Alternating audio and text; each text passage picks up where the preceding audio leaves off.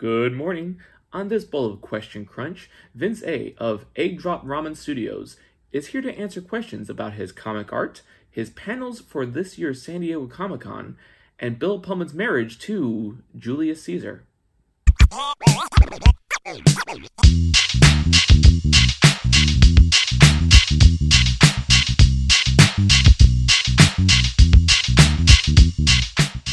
I'll be ready very shortly. Oh, no worries. As we record. Anytime anybody says they're having computer problems, that's stupid. But that song from Kip's wedding song from Napoleon Dynamite always starts playing in my head. It becomes an earworm. So I try not to hum it out loud because I got caught doing it once, and people were like, "What are you singing? What is this song?"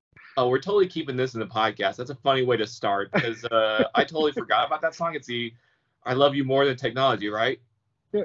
So the last yeah, go ahead, sing it. So the last time this happened, they're trying to figure it out, and I didn't realize they were recording, and I just started thinking, "I love technology, but not as much as you and me, but still I love technology, always and forever." And then I heard giggling, and they're like, "We totally heard that," and I was like, "That's cheating. You said you were having technical difficulties." Not enough to not hear that glorious song. Thank you very much. But yeah, but that's automatic earworm with any kind of technical issue. That's the song that just pops into my head automatically. I went to a drive-through, and the person at the drive-through was having a problem with the iPad to get the menus and everything. And I was like, "It's okay. Technology screws up for everyone. It's fine. I'm patient and I understand." And she's like, "Yeah, but I know my generation is obsessed with technology." I was like, "No, you're fine." But in my head, I'm like, "How old do you think I am?" Yeah. I'm in the generation that's obsessed with technology. Don't give me that. Yeah, to prompt it with my generation, it's like, wait, hold on. Yeah, I'm not judging your generation. I'm not that old yet. The only thing I'll judge is TikTok. If you're talking about TikTok, then I might criticize. But no, this is silly. Yeah. So there's been many episodes of this podcast where I've mentioned that San Diego Comic Fest, I can't go to San Diego Comic Fest without coming back with new friends. And you are one of those new friends. I met you this year at Comic Fest. So this is proof of my claim. Yes, and I am very honored to be counted amongst them. I love your work. I'm going to go rant a little bit because I know one of the questions is what inspires your art. We'll get there eventually. But I want to mention that I'm a big fan of your artwork because you have a certain style that lets the characters breathe. There's a lot. It reminds me of Miyazaki as far as having open space that I can just enjoy the characters, that it doesn't feel so crowded and cramped. I get a little claustrophobic sometimes with art, and even if the art is complicated, there's still some air to breathe, because I noticed that with a lot of the shapes that you use, it's just really airy and free, and it's just really enjoyable to look at. Oh, thank you. I absolutely appreciate that. Yeah, if I'm being real, part of it is because when I first started drawing, first and foremost, it was characters. I love drawing characters because I grew up with cartoons.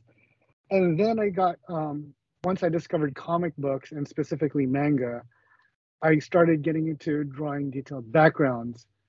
But, full disclosure, I'm kind of a lazy artist. I hate drawing super intricate backgrounds because I feel like, how do I put it? Especially as it pertains like comics and things of that nature. To other people, it may look fine, but to me, to my eye, things get busy very easily. And in my own artwork, somebody's like, "This looks rad," and I love the detail and blah blah blah. But to me, it's like there's not enough separation or delineation between the character subject and their background. So I tend to cheat more towards the characters because that's why I enjoy drawing the most. And especially in the comics that I've drawn, background is secondary, mostly because I I'm playing to my strengths basically. You know, I like drawing character art. Of course, I'm considering where the text is gonna be. You know, and yeah, and things of that nature. But thank you for those kind words. Really appreciate it. And yeah, and I love Miyazaki's work. I on the second to the last day of the exhibit, I made it up to the Academy, Motion Picture Academy, whatever, blah blah blah museum in LA, to see the exhibit, and it was freaking. It was like life. I mean, people are like looking at me like this guy is like on the verge of tears because it was so cool to see literal pages that his hands touched. Like he drew that line, you know, he painted that stroke, and it was oh man, it sounds hyperbolic even, but it was a religious experience. It was really really cool, and the only thing I regret is that we couldn't take photos. But I mean, I could understand why. I got actually they had a diorama of, I believe it's from Castle in the Sky, of the mines, but it was so poorly lit, and you could tell there were things inside the tunnels.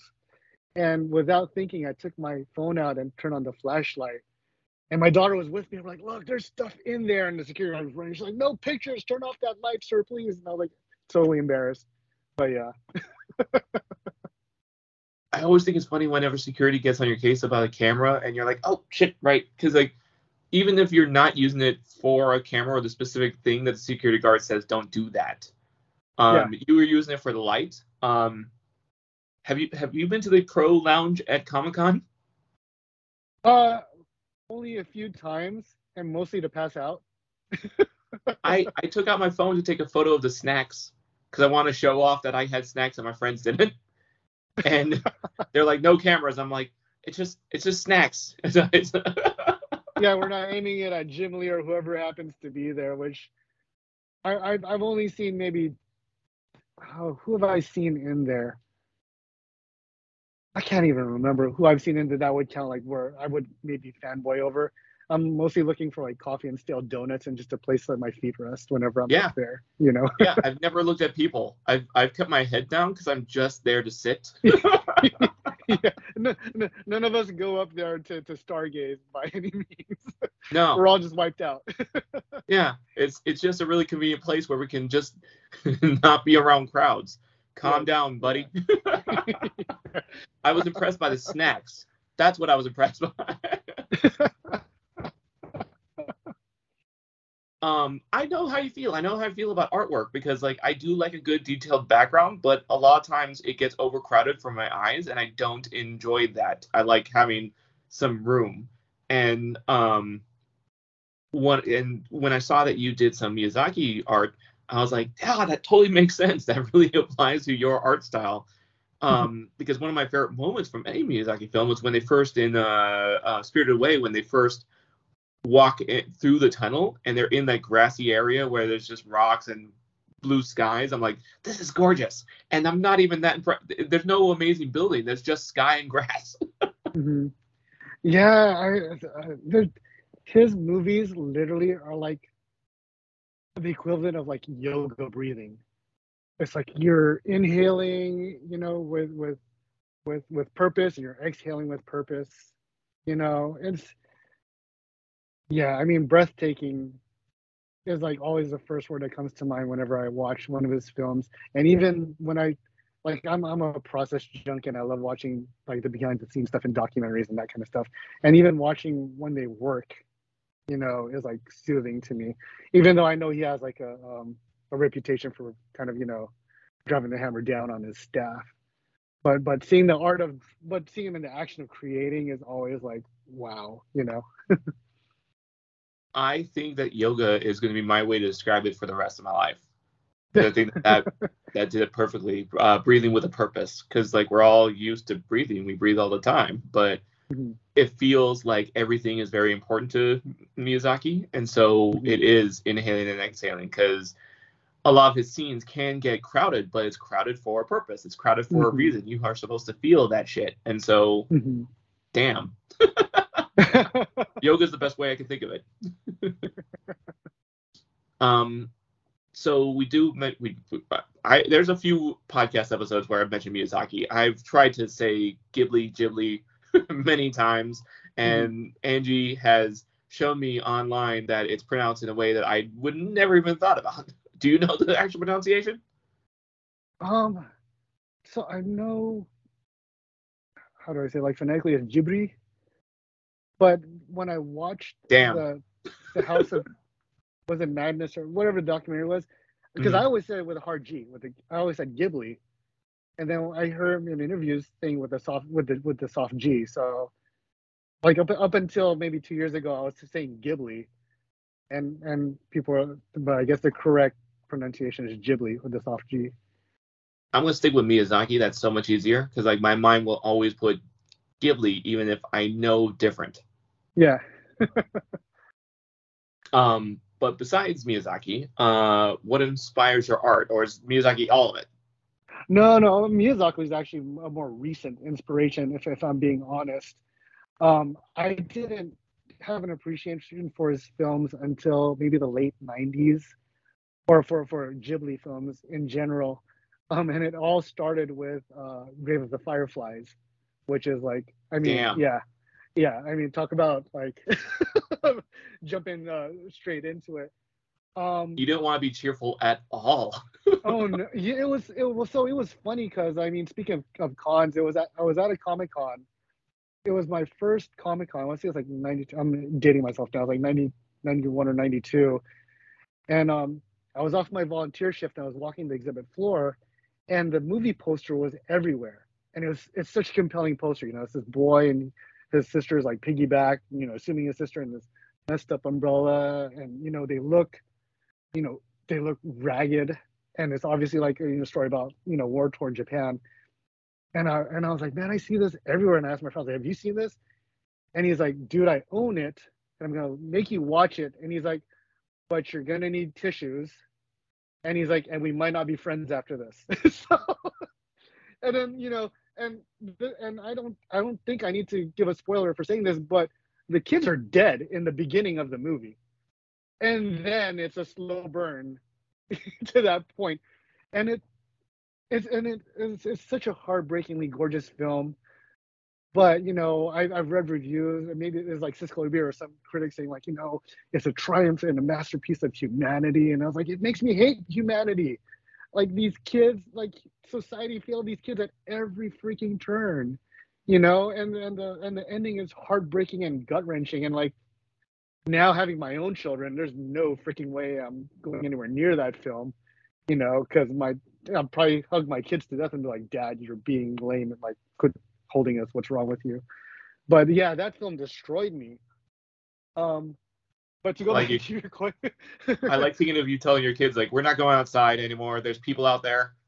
oh yeah, and it's so funny because like, speaking of influences, my art, from the first thing I can remember drawing or trying to ape drawing was like Tom and Jerry cartoons and Mighty Mouse, that kind of stuff. And then and Popeye, because as a kid, I was an immigrant kid. In the Philippines, there was a lot of like old school Mighty Mouse cartoons they would show on TV and Popeye. And then when I moved to Hawaii for a period of time, that's what I remember watching as a kid. And then when I was about, I want to say 5 or 6, and we permanently moved to San Diego, one of the first things I remember watching was He-Man on TV, and that was kind of my gateway to making friends, being the weird immigrant kid with the accent and dressed funny, was when my classmates figured out that I could draw, and specifically I could draw He-Man. It was an easy way to make friends, and I was no longer that weird kid, because they were so focused on that I could draw them stuff. But of course, after that led to like Transformers and GI Joe, and I was all about, the kind of the war machine and cartoons and action and things blowing up, and Grave of the Fireflies was, I want to say, it was a big shift in my attitude towards those kind of stories. I kind of lost my taste for that kind of Rambo action. You know what I mean? And honestly, of all the things I've ever consumed, reading books, learning stuff in school, that film illustrated the cost of war to me. You know what I mean? It took the quote unquote fun out of war. there's a human cost to it. It put to the forefront of mind that there's a very real human cost to any kind of conflict, you know. And I still like a good action adventure, sci-fi, shoot 'em up, blow 'em up things. But now, specifically the way I consume those stories, and even if in the way I tell them, I feel like there's a bigger responsibility to tell them in a way that doesn't, how do I put it? Glorify. Yeah, glorify. I mean, to put it bluntly, I don't want to make war porn, and I don't want to consume war porn. You know what I mean? I know exactly what you mean. I feel like the U.S. loves to fetishize guns. Oh, absolutely. I mean, we could spend 5 hours talking about. Believe me, I've been on my soapbox on Yeah. that for a while. Without getting into too much, as a parent, especially, you know what I mean. Uh, Thinking of my childhood, I miss the days of the most terrified I was an earthquake drill. You know, and now kids are having drills where the teacher has to figure out this nifty way of, I can use this chair to lock the door, and it's stupid and ridiculous.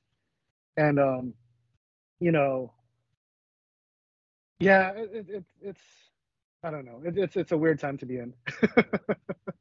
I know you said that Siskel and Ebert said it was what was it, something about humanity. I'm trying to remember the words that you said. Oh yeah, like a triumph of humanity or something Okay. like that. Yeah.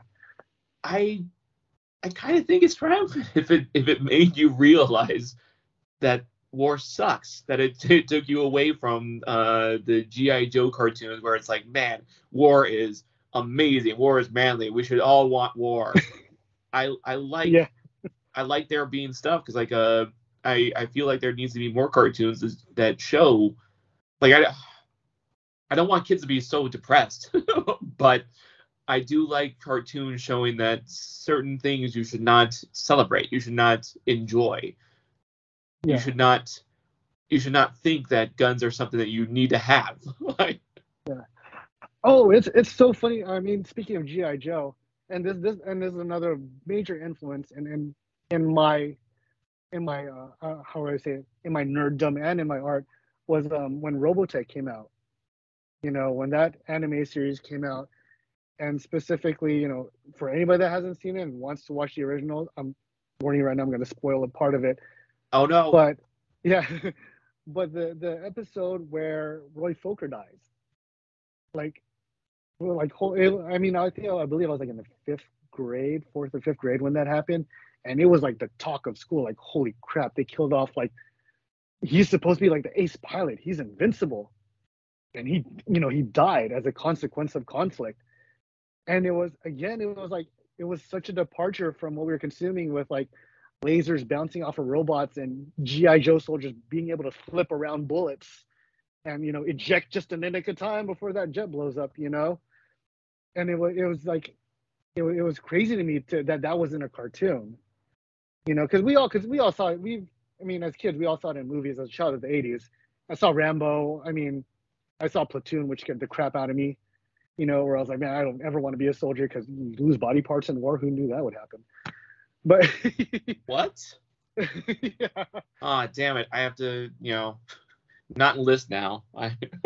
Well, and it's funny because I say this, and maybe it's because of, like, recent events and everything that's happening.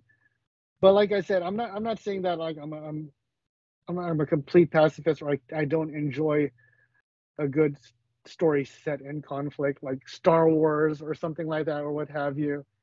But I just feel like I consume it in a different way. I think that there can be a balance. I'm pretty sure that there can be a balance because, so you're bringing up cartoons that got real serious real fast, and I had mentioned that I like cartoons having those moments where they explain stuff to kids in a very reasonable and respectable way. The one that always comes to my mind is from Gargoyles, because I was born in the 80s, but I'm a child of the 90s. And the episode where, spoiler alert, Gargoyles is on Disney Plus. So if you want to watch it, go watch it. But if you don't want the spoiler, here's a spoiler from Gargoyles. When Broadway shoots Eliza, when he shoots Mhm. her, that episode is real dark and real serious. And I remember being very, not scared, but very surprised that it happened in a kid's cartoon. But it's Mhm. a good episode to talk about how even if you watch a cartoon that has a lot of guns in it, guns are still dangerous, and Mhm.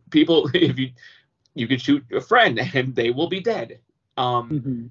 But then that episode got like banned. Like they wouldn't show that on public on basic cable. They wouldn't show it on TV. And I haven't checked to see if it's on Disney Plus. I hope it is because it's a really good episode and more people should Mhm. watch it. Yeah. Yeah. No, I agree. There's a safe and tactful way to address those things, like you said, without terrifying kids. and and and it's funny because then the whole excuse, if you're a good writer, you can make it work. You know what I mean? It's just like I hear the excuse of like it's been a trend of like comedians where, and even in the '90s they kind of ran to this like everything's off limits now. You got to be PC, and it's like, well, quit going for the cheap laugh. If you're that good of a comedian or a writer, you will think of something, brilliant that would be funnier. If that would be as funny, if not funnier, than what you're doing. So,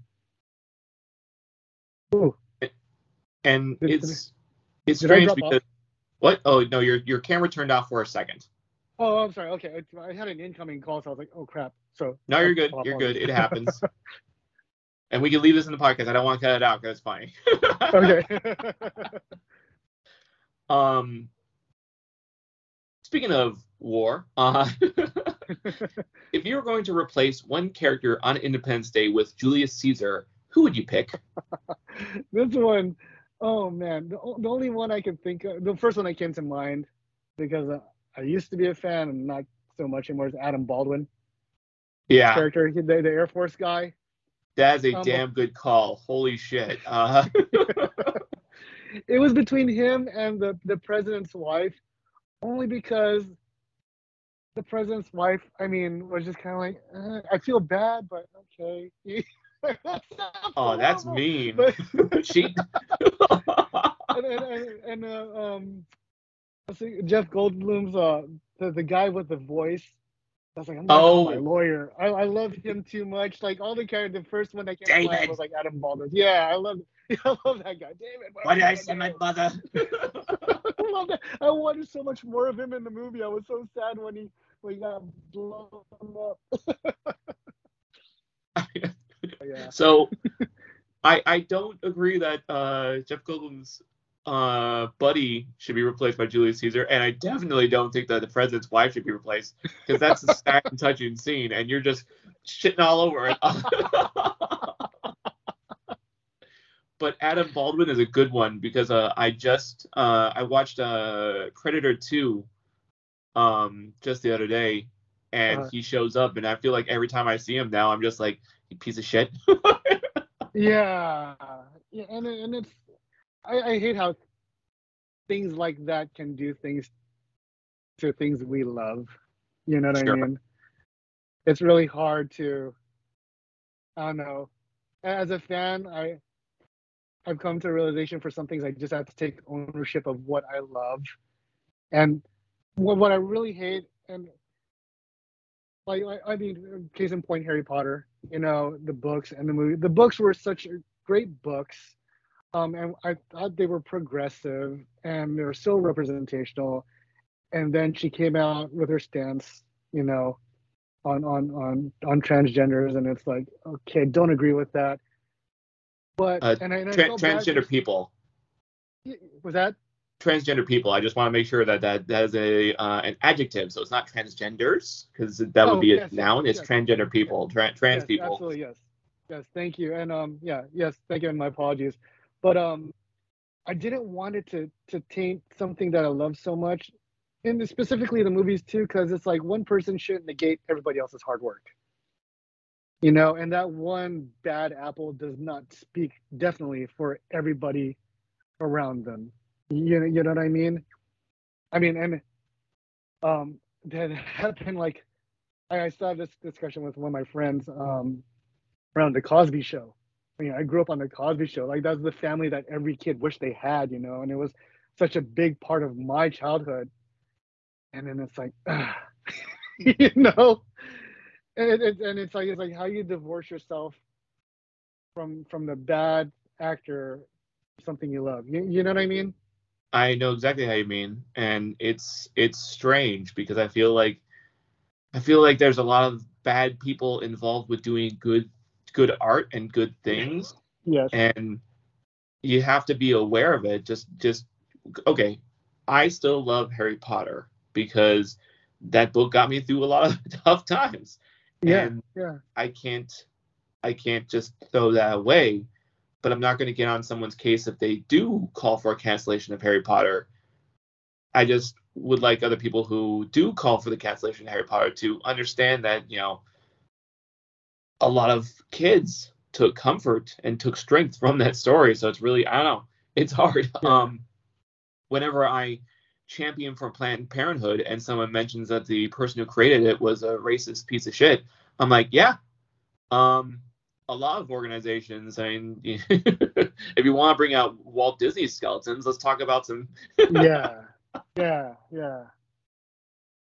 But I feel like you should still be able to find. And I'm glad that a lot of art that we love, like the classics, like the Renaissance period. I'm so glad I don't know about the personal lives of a lot of those artists, Yeah. because I'm Oh sure yeah. that most of them were horrific people. Oh yeah. Yeah. Yeah. It's just, I mean, the access to information is a double-edged sword. You know. I also really like it because then if I find someone new, I can look at their social media and be like, okay, cool. I'm not that far along, and I can cut the fandom Yeah. real easily. Yeah. Yeah. Yeah. Absolutely. um, one when we first met, I didn't know anything about you. We had some drinks, but I feel like it's your Instagram that I was like, oh man, I really appreciate your politics. I appreciate your activism, your desire to be involved, and I love your fandoms, your nerdiness. I'm trying to remember Thank what you you. drew that really blew my mind. What was it? Was it Powerline? It was something. Was it Goofy movie? Something Goofy movie? No, no. It was something really obscure. It was. Didn't you get a sticker from Goofy movie? Oh yes. Yes. So a Goofy movie is one of my favorite movies. Um, that I think doesn't get enough credit for what it did. But like that one's in heavy rotation in our household. And a company called Who's Its and What's Its. They license a bunch of Disney stuff. They kind of do what I like to call like low key geekware. And they had the sticker, yeah, the sticker for Lake Destiny, which is the campground that Goofy was trying to take his son to. And I almost didn't buy the sticker because I was like hoping it was a patch. If it was a patch, I was gonna put it on a hat or a sweater or something. I was so disappointed it was just a sticker. And then it was so funny because then I got the sticker and I showed my wife the sticker. I was like, look, I got this. She's like, oh, that's so rad. I was like, yeah, which car should I put it on? She's like, you're not putting it on the car. I was like, oh, I'm so bummed out. And then I forget how the conversation came up again, but my daughter was like laughing at me, and she's like, and telling me, I was like, man, you crushed Dad's dreams. Did you see his face when you said you couldn't put it on the car? And then she's like, well, I don't, it's gonna mess up the paint. And I was like, I would never put a sticker on the actual bumper. That's just what they call them. I would have put it in the window. She's like, oh, then that's fine. And I was like, good grief, woman. Like, I was so heartbroken because I wanted to rock this sticker so bad. And then she finally let me put it on our car.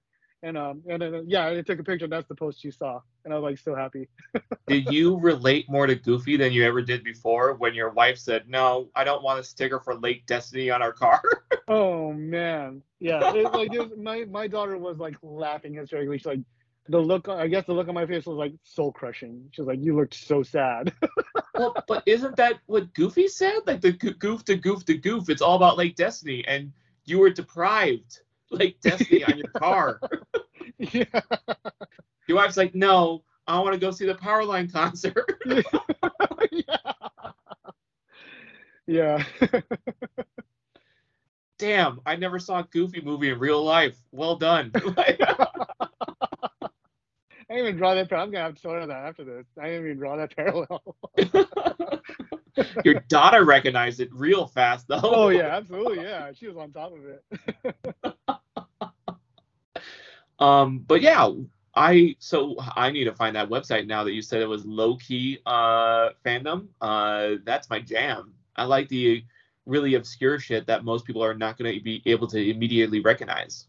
Yeah, I mean, I'm sorry you missed a train on it, but I have a shirt that is a Lake Destiny camp counselor shirt. It says staff on the back. Yeah, That's and pretty rad. it was the first thing I ever bought from that company, and then we've been a fan of like what they put out ever since. Because they put out cool stuff like that. Yeah. I'm a big fan of the obscure stuff. Like Yeah. what was it? My friend made she made a possum costume for Halloween, and she was saying I still have possum stuff, and I was like, you know what you could do? Oh, no. You could make some possum hats, and I would easily buy one from you. Awesome jamboree time. I need to be a part of the posse possa, the possum Yeah. posse. Lester, that's it. Man, if I can get a group to dress up like the possum posse, that would be amazing. Oh I'd want to wow. be Mordecai. I think we would have small children running from us, Yep, legitimately. easily. Just sparks flying out of Mordecai. Yeah.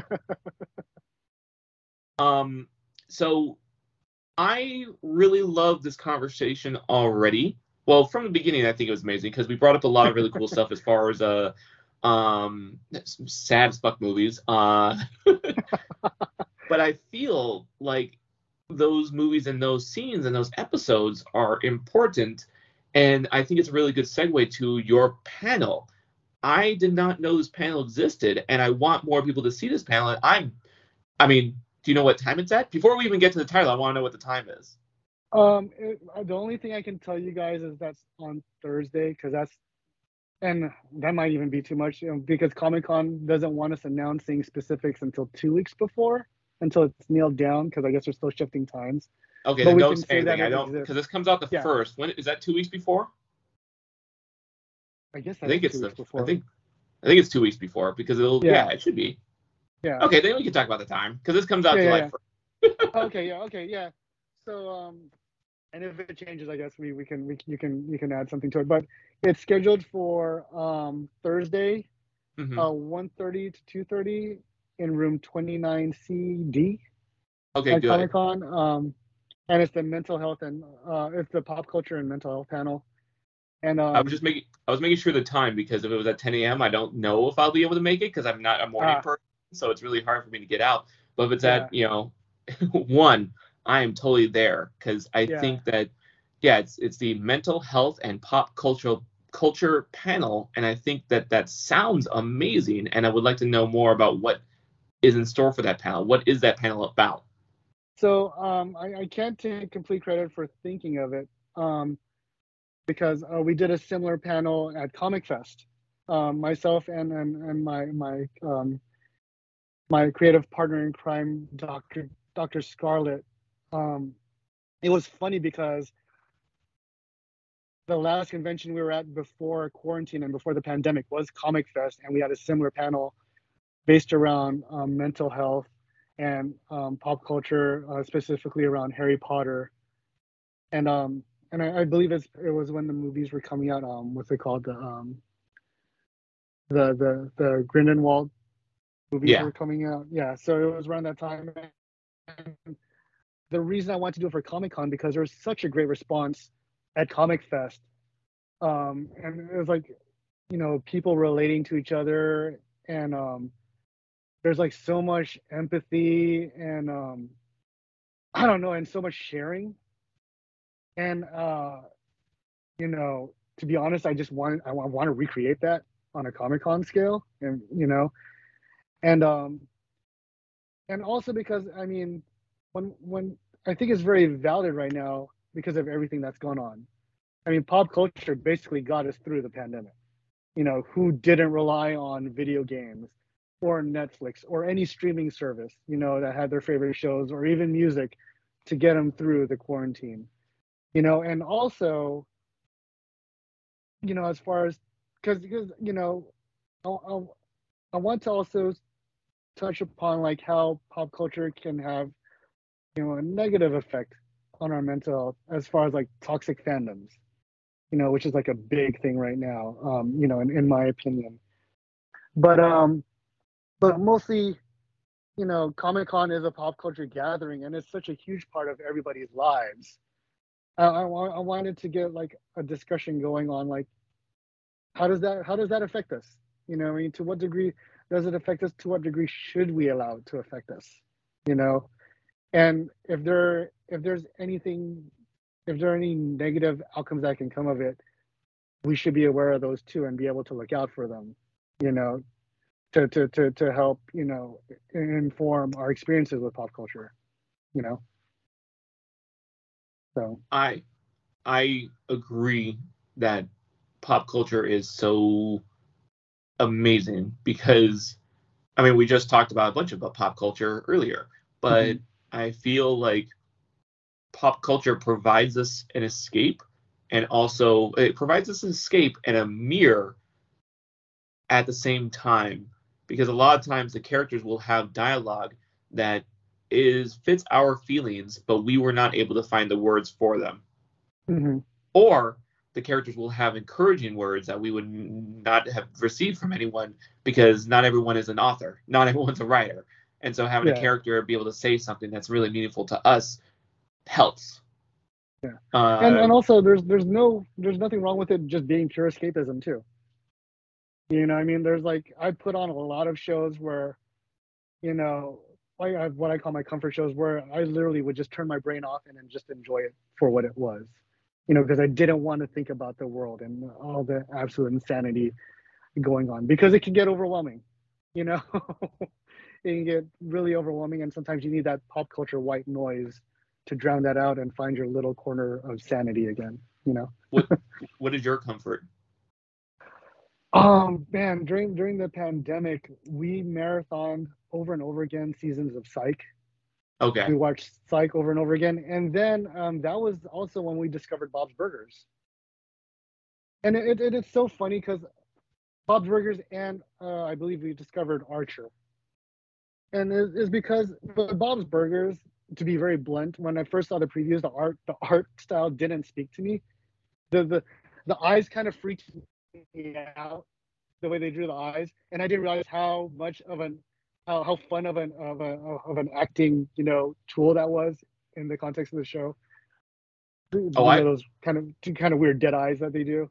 I was the same way when I first saw Bob's Burgers, and it was I got sick, and I let Hulu decide what I was gonna watch. I just let Hulu Ah, run, and Bob's Burgers shows up, and I'm like, this is really funny. Like I really love this yes, show. yeah. I mean, from the get go, from the first episode, my wife and I, why weren't we watching this sooner? I'm like, well, because Yeah, we're, you know, I know exactly how you feel. And so when you said it was the art, I'm like, yeah, the art. I was not. I did not think it was going to be that good. I saw it. I was like, that's not my jam. And I watched it. I'm like, oh, oh, and it's funny, like from the first season to like now, watching just the progression of how good the background art is amazing, and the production values, I mean, but the earlier episodes still hold up. The animation still holds up. It's such a brilliant show, and what I really love about that show is that unlike in the what I because I compare it to The Simpsons, and to me in The Simpsons, Bart, Homer, Lisa, even Marge and Maggie to an extent, they kind of like forget that they love each other and they're a family, and they kind of have to be reminded by the end. Whereas in like Bob's Burgers, you know, you know, Gina, they're all ready to cut somebody. It's like Gene, who hurt you, and who do I have to stab because I have your back? They troll each other in such a loving way, but you never ever get the sense that they're not down for each other as a family. You know, and then how they don't hit you over the head with how inclusive and how diverse they are.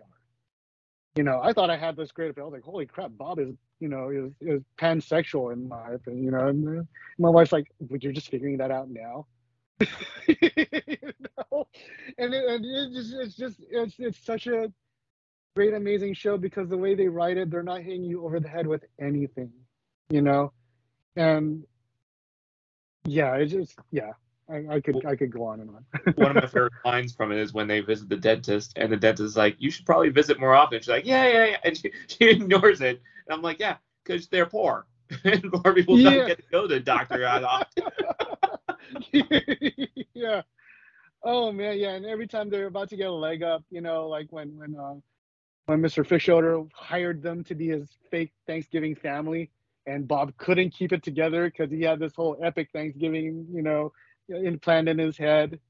And my wife's like, "Oh man, I would kill you if you ruined that for us. Like that's a lot of money." It's like, but you know what? It really does illustrate how much his family means to him. She's like, "I know, but that's a lot of money." And that's what makes Bob's Burgers so human, because Yes. we all, like a lot of poor people, would take Mr. Fischoeder's offer easily. We would just jump for the chance to get that much money. But Oh, dude, as an artist, I can appreciate Bob's imposter syndrome. yeah, Because one of my absolute favorite episodes is the burger contest against Skip Marouche. That where Gene and the black truffle mushroom thing, or black garlic fiasco, and how he loses it. And he's like, "Oh, it's garbage," and Gene's like, "I'm sorry, I messed it up." He's like, "I didn't mess it up. We tried our best." And then Skip Marouche shows up, with a crowd behind him, and he's like, "Why are you here?" He's like, "Because I want to try that awesome burger you made." And he was so validated by that, you know.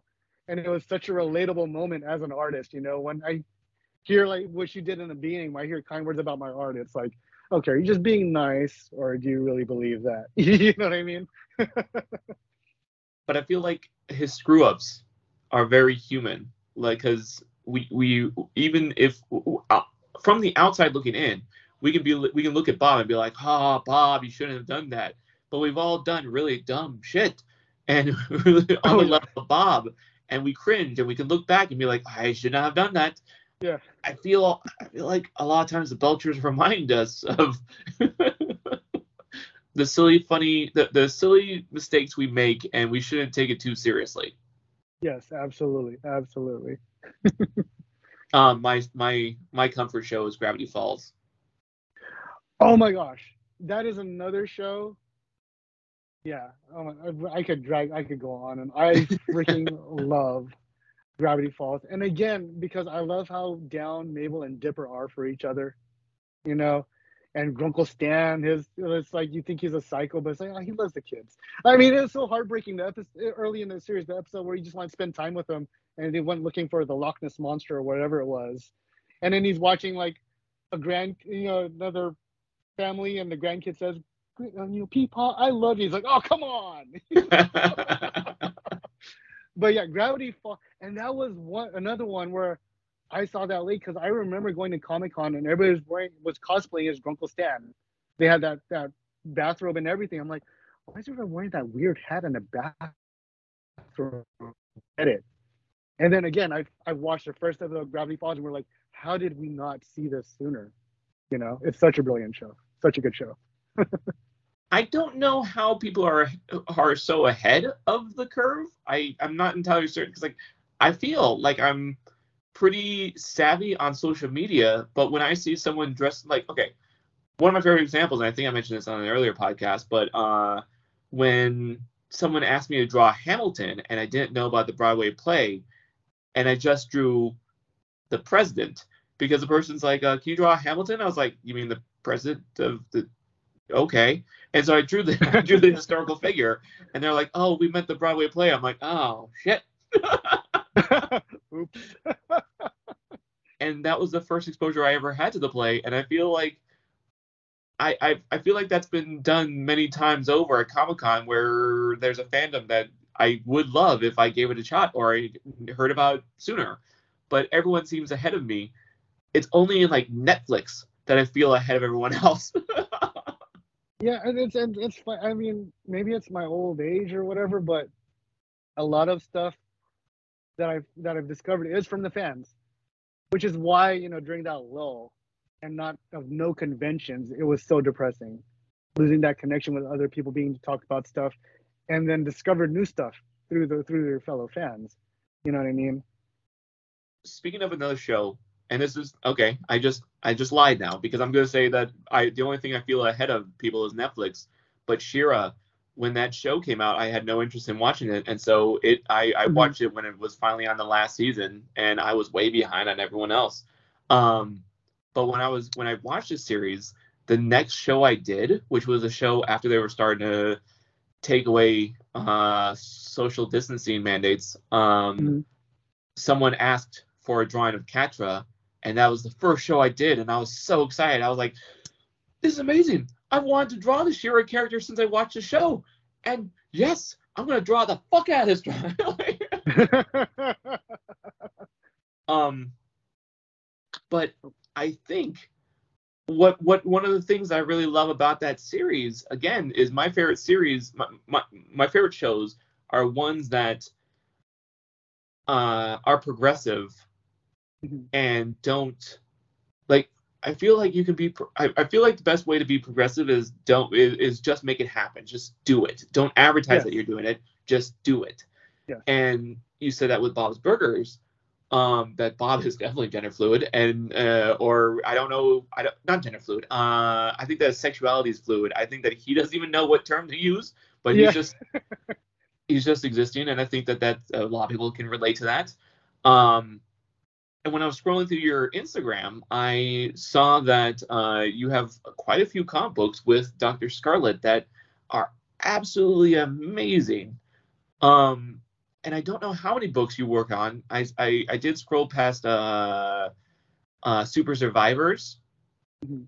and I scrolled past one where one character I think doesn't have an arm. I forget the title of that book. They have a robot arm. Oh. Um. Wait, is that one of mine? Oh my gosh, I've done quite a few. Yeah, Because I've it's on done, your Instagram. You yeah, posted it. You said I yeah, worked on this thing, so I know it's a thing that you did. yeah. Oh no, no, that was actually that wasn't with her. That was with another person. It was like for Super Able Comics, Okay, so that and wasn't it Dr. was Scarlet. no, it wasn't Doctor Scar, but it was Highlighting Heroes with limb differences. Okay, cool. Yeah, yeah. Um, But that was another fun one that I did. Yeah. and then there was another one. I'm trying to remember. It was Dark something, right? Oh, Dark Agents. Yes, Dark Agents. yes. All these books are really cool and very important and very good with and they're helpful with trauma. They're helpful with being able to relate and having solidarity and hearing stories that of stuff that we're all suffering through. So Mhm. yeah, please, I would like to know more about how did you get involved and what books have you done with Dr. Scarlet? Yeah. So honestly, it was funny how Dr. Scott and I first met. She was working with a pain management for a hospital, and they're putting out like a mini comic pamphlet addressing pain management and weaning yourself off of drugs using non-medical techniques to manage your pain. Because I guess the previous artist they worked with, it kind of fell through, and they just needed somebody to finish the project. So I jumped on and did the comic for her because we met through a friend of a friend on Facebook in a Facebook group, and like, oh, they need an artist. They recommended me, and we worked so well on that project that when it came time to do her own comic, she left the hospital to move on with her own practice, and she was writing a novel, and it was very inspired by a very like fantasy mythology, that kind of thing, and she was writing it as a prose book. But her editor at the time was like, this is a really cool story. Have you ever thought of making it into a graphic novel or a comic? And she was all about it. So she kind of put the call out to people she knew, and I was on that list. And I did some concept art for her and everything. And then it's funny, we did an interview at Comic Con that year. I want to say like 2016, 2017 Comic Con. But we met at I want to say it was Entertainment Earth, their booth on the floor. She was cosplaying as a Slytherin, and I was dressed up as a giant panda from the anime Ranma One Half. And we did the interview on the exhibit floor, which must have been surreal for everybody passing by us. And yeah, and we just hit it off creatively, and I ended up getting the job. And honestly, when she approached me with the project, it's like, oh man, the whole stigma of self-help books. I was like, oh, is this gonna be kind of like really clinical or cheesy? And then she gave me the manuscript and was like, this is actually like, all of the, acceptance and commitment therapy techniques aside, and all the mental health stuff, is a really good story. It's a really well written story with great characters, and it was just so much fun to draw. And we just worked so well together that when she did more books, like superhero, Super Survivors, we did the Harry Potter therapy together. What else? Was it, I think, Therapy Quest. But but yeah, she has a really great fantasy writing style. She writes really great, compelling characters, and then all of the the therapy stuff and the mental health stuff is written into the plot and the story organically. So there's no screeching halt to be like, let's hit the brakes and then approach this from like, a therapy point of view, or, I'm going to spell out, ACT for you. It's, it's written into the plot where you don't realize, actively that the character is doing it, it's part of their journey. And what's great about it is, if you become a fan of these characters, especially, these are meant for, young adult teens, children, what have you. What do you do with your favorite characters, in life situations, that you love? What would so and so do? So seeing that the character went through these techniques to help, address whatever, mental health challenge or situation they're going through, when you're like, in the specific case of Dark Agents, you're like, what would Violet do? You're going to remember that she used certain techniques to help her through that trying time, through that point. And there's something else I brought up with somebody else too, is like another one of my things I hated about self-help books, the few times I gave them a chance, it was always the whole, if you do A, B, and C the way I tell you, your life's going to be perfect, you're cured, whatever ails you, what I mean, you're done. What I love about the way Dr. Scarlett writes her stories and approaches, her therapy is, it is always a work in progress. There's no magical cure. There is there's a pot of gold at the end of the rainbow, but that doesn't mean that's where the work ends. It's something that you have to be constantly working towards and working at. And I like that. You know what I mean? Because then if you hit a setback or roadblock, you're not defeated. It's not, oh crap, I messed up on this step, everything's ruined for me. No, you have, it's almost like a save point in a video game. You have a point where you can start over and try to move forward again meaningfully. And I really appreciate that about how she approaches, her therapy and her stories. That's pretty awesome, and I look very forward to checking out that panel. Because again, I'm a big fan of any kind of fictional characters or stories, teaching people how to handle the shit that we all have to deal with. Mm-hmm. What are your social media sites where people can find your work? All my social media, I'm mostly on Instagram. It's at Egg Drop Ramen. Sounds spelled exactly how it sounds.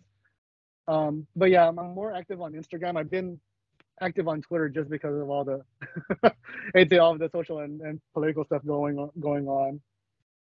But so I would say this: if you want to hear me rant or make dad jokes, go to Twitter. But if you want to see my artwork, go to Instagram. So.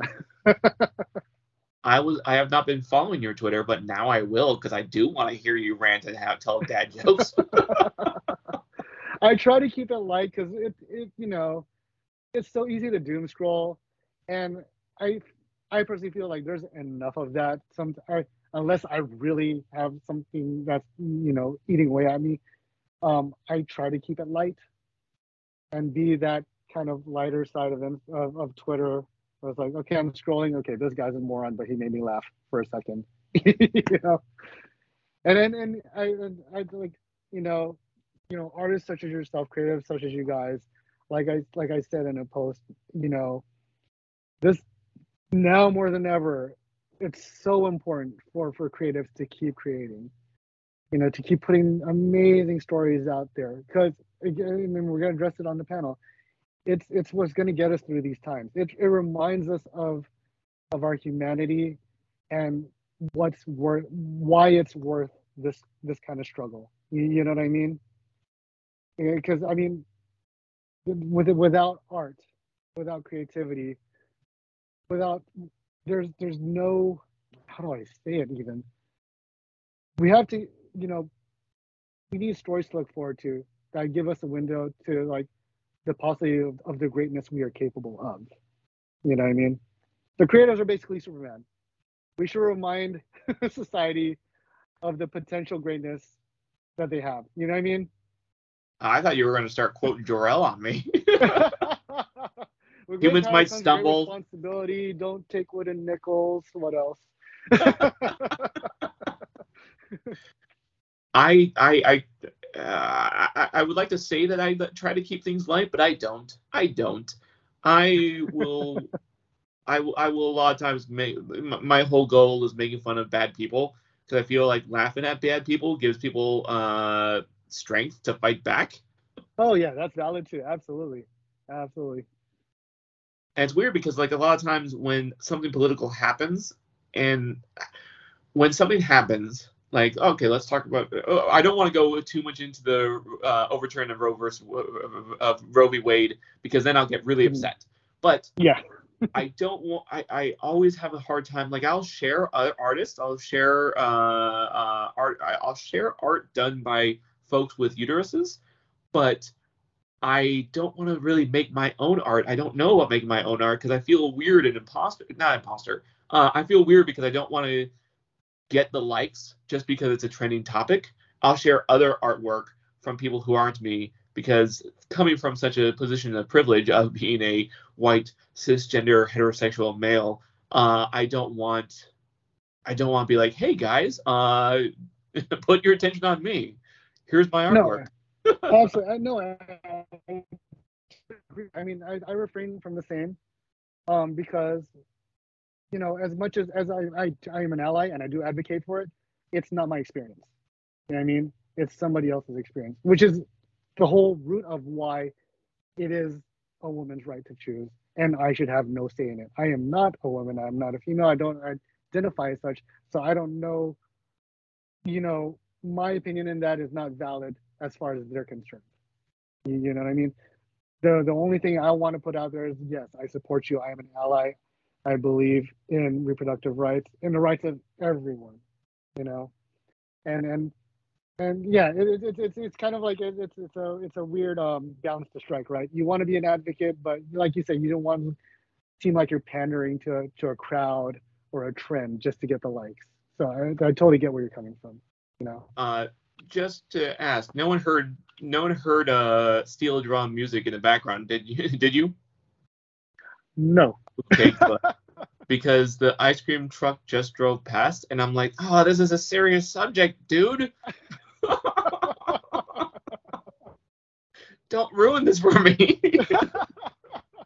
But come back when I'm done, because I would like ice cream. Yeah, I know, right? And that's what I'm saying about doom scrolling is that a lot of my social media is me sharing stuff because this is not my turn. This is a time where other voices should be. I should spotlight other voices and share them. And so a lot of times I forget to make anything lighthearted because I'm just like, nope, not time for Yeah. my jokes. Yeah. Yeah, and it's, I mean, if I may, for the mental health and the pop culture and mental health panel, I assembled what I'm hoping is a very diverse representative group of people, as far as how they identify, people of color, just to get as many points of view as possible. Um, there's Dr. Scarlett, who's a psychologist, a pop psychologist, and then there's Billy San Juan. He's written some freelance stuff for Magic the Gathering for the card game, which is really cool. And he's contributed to books, the psychology of Star Wars and whatnot. And then I have a couple of podcasters. My friend Atiba, who does a pop culture podcast. He's Kid Phoenix versus whatever topic they wanna troll or fight each other over. Just to get as many points of views, you know what I mean? It's not just one narrow single. You know, I really want it to be an organic discussion, and it's my first one moderating at Comic Con, so I'm a little terrified, and I hope it goes off well. But on the lighter side, I mean, speaking of people creating stories, I'm moderating another panel on Sunday, and it's I had to bring it up because I wanted to make sure I didn't screw up the title of it. But what was it? I know that feeling of having to write it down so you don't forget. Oh, good grief! I just had it. Oh, injecting the personal, and it's called that, and it's about injecting your personal experiences into your artwork and writing and stories, and it's featuring Tom. I'm gonna butcher his last name because I don't think I've ever heard it pronounced, but Tom Batiuk. I don't know if he's familiar with him. He did the comic strip Funky Winkerbean and Crankshaft. Okay. And I've been a big fan. You should look him up. His style is very in the vein of like Doonesbury, if you're familiar with Doonesbury. Yeah. It's kind of like in that vein. And it's interesting. He's one of the few comic strips where his characters age and grow during the duration of the comic strips. Yeah, they're not stuck at like, at 10 years old or 30 or 20 or whatever. Yeah, his characters actually mature as the story progresses. I think Foxtrot does that as well. But anyway, yeah, he's going to be. I'm moderating a panel with him and a couple of amazing creatives. I'm going to try my best not to fanboy and focus on him while during that panel. It's like I'm just thinking about him like getting like anxiety. But yeah, I mean, I don't know about you. I mean, I'm looking forward to this. I'm really looking forward to this. I'm still a bit leery about COVID, but I'm going to take my precautions. I'm like triple vaxxed. I've caught it twice at this point. So, but I'm gonna mask up and do my distancing and keep it as safe as I can. But I'm looking forward to this gathering and seeing how it goes down. I'm definitely gonna mask up. I got some N95s. I got my my welding shield that I wore at San Diego Comic Fest, and I'm also going to be taking a vitamin D because I've heard somewhere that helps. I don't know if it will, but everyone should take vitamin D. I guess more vitamins, yay. I mean, but even without COVID, I always get that concrete. I don't want that either. You know what I mean? My immune system rocks. So my immune system rocks. I never get concrete. I don't remember the last time I got sick. I don't remember. I think the last time I had a flu was when I was a kid. I can't remember when the last time I had a flu. And I don't take oh, wow. I should get the flu vaccine. I should get the flu shot every year, but I don't. I forget, even though it's so convenient and easy. But whatever. Yeah. What words of advice would you give to someone who is looking to make comic books that help people? My biggest word of advice, you know what? The personal experiences that you inject into your stories and into that artwork are valid, and the more you could be, how do I say, the more you can be honest and inject that kind of experience into it, the better it will communicate and come across to who you're trying to reach. You know what I mean? And for anybody, any person that on the psychology side or therapy side that's listening to this, the more personal you can make it and less sterile and textbook you can make it, the better it'll reach your audience. Because I mean, and I'm going to speak frankly, there's a flood of self-help out there that is so dry and clinical and point A, B, and C. But, it's like those earworms or like the dumb dad joke. The more fun, the more personal, the more relatable you can make it, the more that message is going to stick. So if you can achieve that, I think you're off to a great start.